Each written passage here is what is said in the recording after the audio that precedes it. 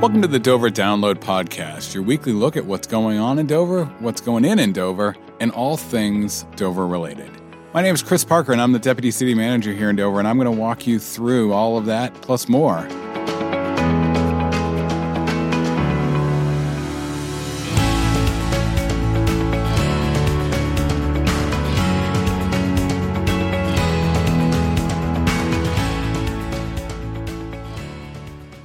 So, as we were going to start on this podcast, I made a joke about that I should interview Deputy City Manager Christopher Parker about the capital improvements program since he was a leader of it for so long. So that joke ended up turning that way. So today we're going to discuss the capital improvements program because we've been hearing so much about people asking about development and the benefit of growth and how the private sector has been reinvesting in the community. And that is likely due to the community investing upon itself.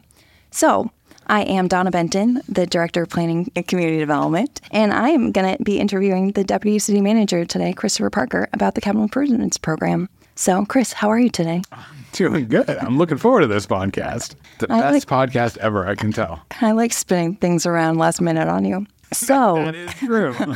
That is true. Can you let the listeners know what the capital improvements program is? So the capital improvements program is the city's outline of how it wants to maintain its capital infrastructure, and it is a linkage between the financial policies and our infrastructure needs. Put a little bit more succinctly, it is our laundry list of how we're going to maintain our capital investments that we've already made. Great. And what does it need to be in it?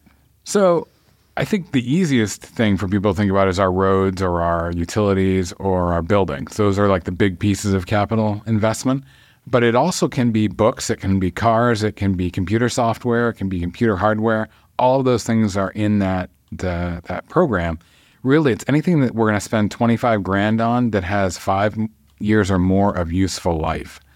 So that's a pretty broad category. It used to be 10,000, and we upped it to 25 probably 10 years ago as things changed. And at some point, we might need to up it even more. But I think that 25,000 threshold is a good barometer for us because there are a lot of things that we don't think cost that much, but really do. So like the library collections is a good example. You know, we spend money on library books. They need to be in the CIP. This year, new is vehicle replacement for administrative cars. We've been spending the money on them for years, but now we're going to put it in the CIP to acknowledge that. So the CIP is forecasted out 6 years. Why do you think that's the magical number? That's a good question. I think that 6 years is a realistic time frame for that people can grasp. 10 years, which you and I know is what we try to think of as 10 years, but 10 years is pretty far. If you think about it, do I know what I'm going to be doing when I'm 58? I had to think how old I am. Probably not, but I might be able to tell you what I'm going to do at 53. And so I think 5 or 6 years out is a reasonable time frame, a reasonable horizon window that you can think past 5 years and come up with what things were like and think ahead 5 years. Mm-hmm. Great. And how does the capital improvements program come to be about? What's the process to actually create it each year? So for us here in Dover, we have a pretty good timeline where about right after the municipal operating budget is completed, you as the planning director send a request form out to the various departments and say, here are your old requests. Here's what was approved last year. Here's what was in the plan but not approved. Here's a request form. Send me your request. They get them back to you. You then compile them and then run it by myself and the finance director. And we take a look at it from a systematic standpoint of what is our financial wherewithal to afford projects? What is the connection to the master plan? And in general, operationally, why do we need to do these projects? And then once you've compiled a draft, you meet with the city manager, and it's ultimately Mike's plan. So Mike takes a look at it and thinks at it from a different level, both from a political level, but also from a umbrella organizational level, and then makes a final decision on what is actually going to be in that program. That work really should take the summer, maybe a little bit longer, and then you end up in the fall with a joint presentation of the city council and the planning board. And then each of them have a role in the approvals. Great. So there's different financing methods. Can you walk the listener through what those are and kind of why a certain project might be financed in a certain way? So there are three basic ones, and there's multiple subcategories, but there's three basic ones. The first is in the operating budget. That is paid for by the property taxes, or if it's part of the water sewer, then it's the enterprise funds. So while it's part of the operating budget, it's part of the collected revenue for being connected to the water or sewer service. There is capital reserve, which is essentially the savings account, and that could be money we put into savings every year, or that could be special revenue that is put there through impact fees or other associated means. And then finally, there is debt servicing, and that is using our credit card to purchase something. Again, there's some other minor opportunities, grant financing, et cetera, things that we might use in conjunction, but those three are the main ones. Where something gets decided as to which pot it goes into is set by our financial policies. We don't debt finance anything under $250,000, and I think it also has to have a 10-year useful life to be debt serviced. So most things are going to fall under operating budget or capital reserve if it's below that 250, and it comes down to that longevity, how long it's going to have a useful life for and what the major impact would be. So if you're looking at the Capital Improvements Program, which is a large book or a large document online, certainly there's a lot of important pages, but they're kind of summarized by the All Projects page, and that has a certain organization. Can you walk us through that? Sure. So that page is designed, as you say, to capture every project that's proposed within that 6-year window, and it's broken down into a variety of categories. There's general government, police, fire, public works, culture and recreation, library, education, special revenue, tax increment finance, water, and sewer. Wow. And those different sections all correspond to projects. Some projects might overlap, and if they are listed that way, they have a little asterisk, which implies that they are in multiple categories. A good example of that is the Complete Streets project for the Lower Central Avenue, which is between Silver Street and Stark Avenue, which has obviously a street component, a water component, a sewer component, and if we ever were to break it out with stormwater, it would have a stormwater component as well. Projects are listed in a certain order. The top of each section are recurring projects. So the transfers to capital reserve are a good example of that. Or in the public works, we always want to do street maintenance, which is not reconstruction, but overlays and crack sealing and things of that nature. So those reoccurring projects occur first. And then after that, we go year by year. And within each year, they are then listed alphabetically. So the idea is that when a new project is proposed, it should start in year 6 and matriculate up. In addition to those signifiers, if something is italicized, it means the cost has changed. If something is underlined, it means that the year it's going to be proposed has changed, so the schedule has changed. And if it's bold, it's a new project. So obviously we can't fund all of the requests that we get in. So how do you kind of either inform the department heads of that, or how would you inform residents who have been excited for their project that maybe was cut out of the capital improvements program? So that's both a great question and the worst question. Mm-hmm. The capital improvements program is a list of needs, not wants. And sometimes wants and needs are the same thing. There are certain projects, that Central Avenue project I mentioned earlier, that is something we need to do. The Central Avenue stretch hasn't been touched in a long time other than some Band-Aids. And we want to improve it. But at the same time, it's a want because we want to look at things like street trees and traffic calming and things of those natures so that it straddles the two. But there are a lot of projects out there that people say, wouldn't it be great? And a great example of that, one that I've loved for a number of years that just we struggle with, is the Downtown Pedestrian Vehicular Access Project. Again, the worst project I've ever named. And I'm hoping that the new project manager for that comes up with a better name. But that's a great project. Looking at one-way, two-way flow downtown, looking at pedestrian improvements is important. But it's also a $12 million at least project for 1 year. And our policies have been that we want to maintain a certain level of debt. and not exceed it. And so we look every year. One of the roles that you and the finance director always confer with first is, what is our debt load year to year, and where are we on debt service? And certainly that's going to come into play on some of those projects. Can we afford it? Is it a project we can afford to do? And if not now, could we another year? And that aspect of it, I think, really dials into the connection between this list of needs and what we can actually fiscally afford. I think over the past 20 years, the capital improvements program, the greatest change we would see or be able to point to is that when I started with the city, we were a lot more reliant on debt and a lot more reliant on use our credit card and get it done. And now it's much more, how can we build that into the operating budget? How can we be more fiscally responsible? And that means, just as it means at your house, that maybe you don't do things when you would love to do them, but when you can do them. That's the conversation we need to have with each other at a department head level to say, I get it. I totally hear that you would like to rebuild the parking lot at Shaw's Lane. That's not something we can afford today. One project in year one this year is improvements at the transportation center. Those needs, unfortunately, trump some other projects because when you look at the stability of that infrastructure, if we don't fix them now, they're going to get even worse, and the deterioration will cause a lot more cost in the future. It's akin to the road replacement money. We want to do crack sealing, we want to do overlays now because we don't want to do a full repair and reconstruction tomorrow. Right.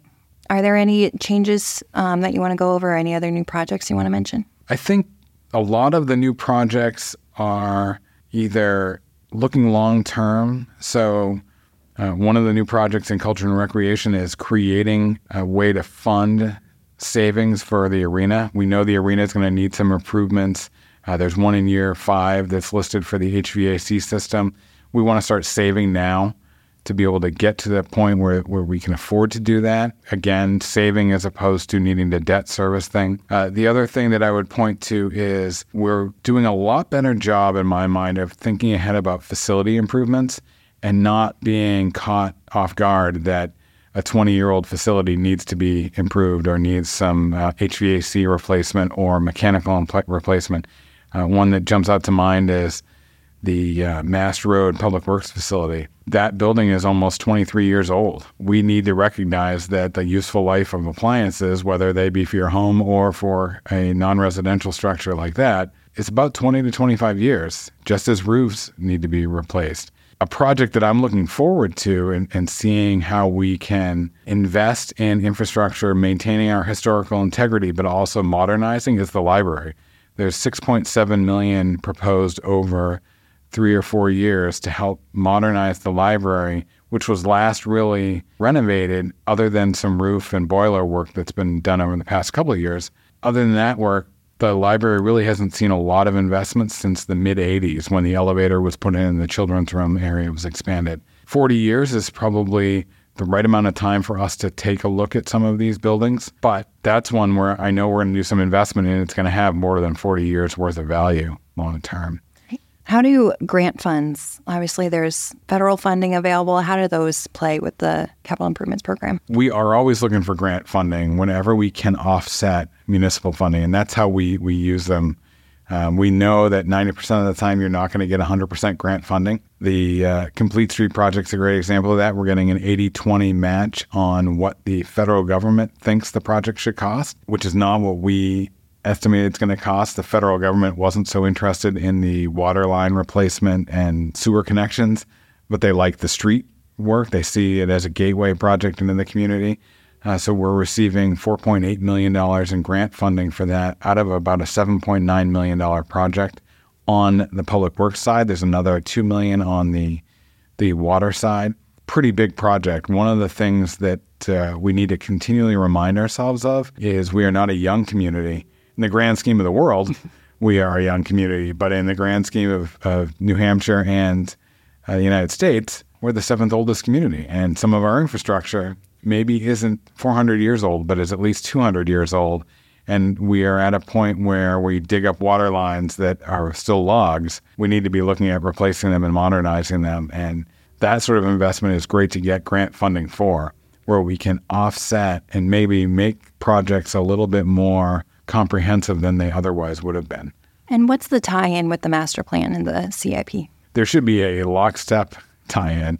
And one of the things that I know you've really honed in on is looking at, is this in the master plan? If not, why not? And how can we really provide that linkage so that when someone picks up the book that you put together, they can see, oh, if you turn to page 39 of the facilities and infrastructure chapter, you'll see the background of why this is needed. It's one of the criteria that we use to determine whether a project is a want or a need.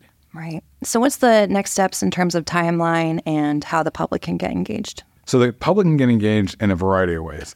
One is, I'm sure that you and your staff are always happy to chat with people about this project. Absolutely. So whether they swing on by, give you a holler, or send you an email, they can do that. The workshop that the planning board and the city council hold together is provided on replay on the online DoverNet connection. There is a planning board review on its own and then public hearing on its own when they recommend to the city council what their position is on these projects and the proposal as a whole.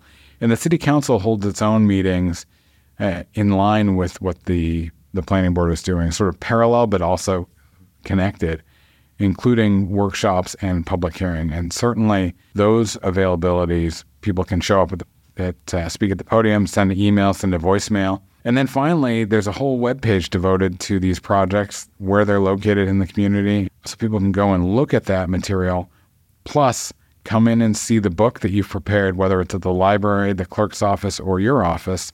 Finance probably has a copy of the book since they actually print it. So it's available there. I think the more engagement we can get, the more people that come out and say, yes, this is a priority. We need to be doing the following things. One thing that's new this year that I think might spur more communication is last year we were asked by the council, what got cut out? And so this year, built into the book is going to be a list of, here's projects that previously had been in the 6-year plan that are not in the plan anymore, and a brief description of why. And then following that will be a list of what projects were requested that we did not elect to fund. So I had mentioned a couple minutes ago the Shaw's Lane parking lot. That's a project that the school department and the rec department have said has some value. It's $1 million to redo that parking lot. In the grand scheme of things, not that that's not worth doing, but compared to other priorities, it was not able to meet the 6-year plan for now. Not to say it might not appear in the future.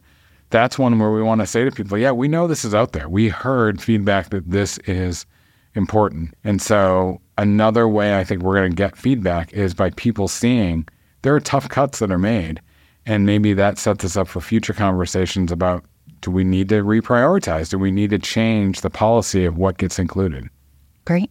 Was there anything else that you were going to ask me that we should cover? I think I was going to ask you more along the lines of, how do we continue to evolve the book and the presentation materials, and how can we make it more user-friendly, both from a department head standpoint, but a board committee standpoint, and just the general Joe off the street or Jane off the street to make the book usable? I think the availability of the book is important, that it's available in print and online. And I think each individual project page that has either maps or photos to explain what the project is, it has the description, it has the resilience piece, it has the breakdown of the costs, I think is helpful.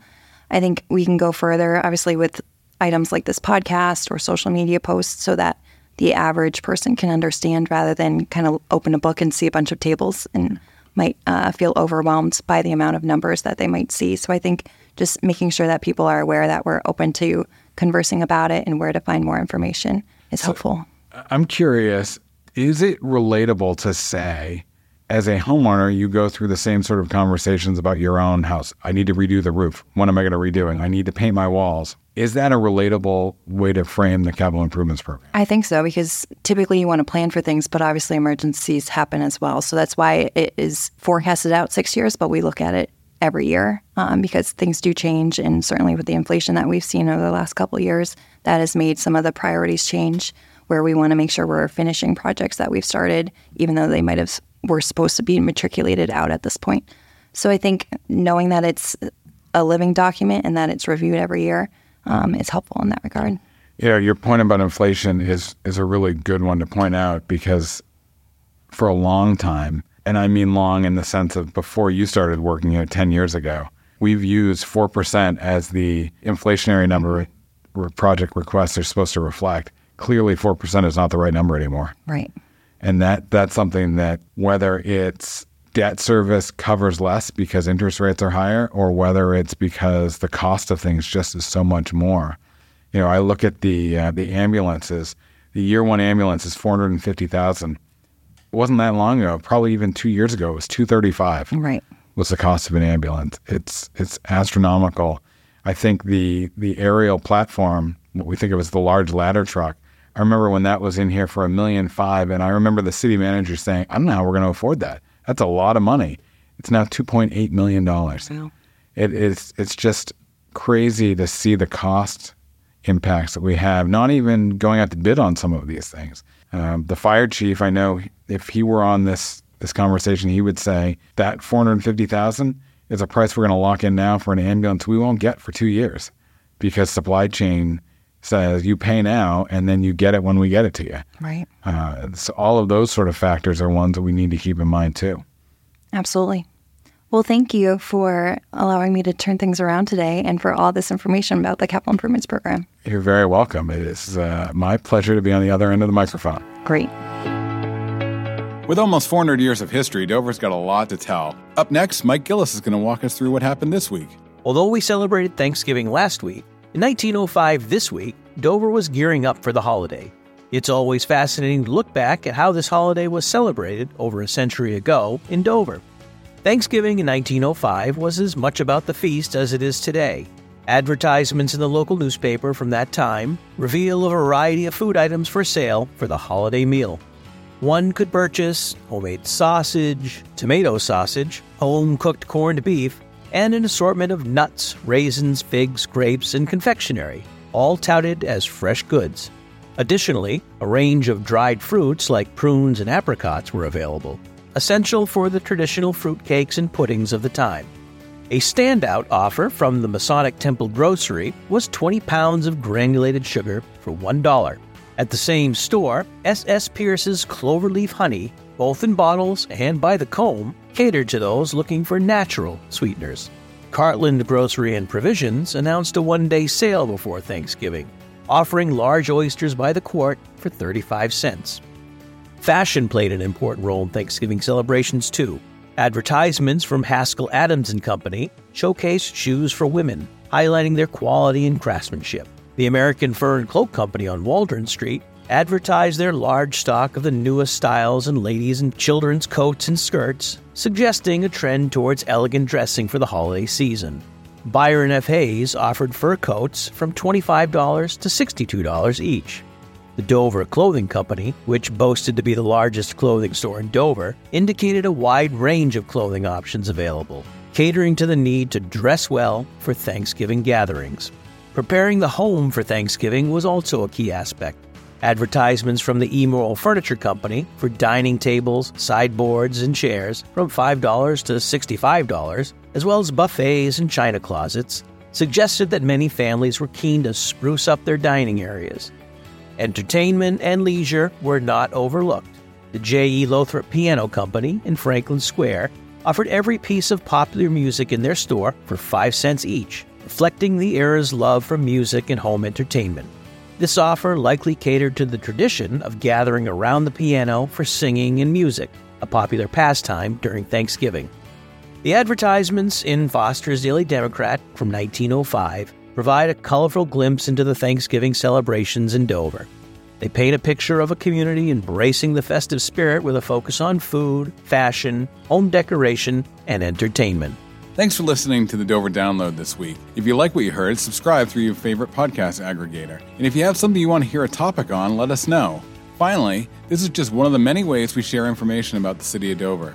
You can subscribe to the Dover Downloads email newsletter every week or other newsletters that we have by going to the City of Dover homepage, www.dover.nh.gov. Have a great week.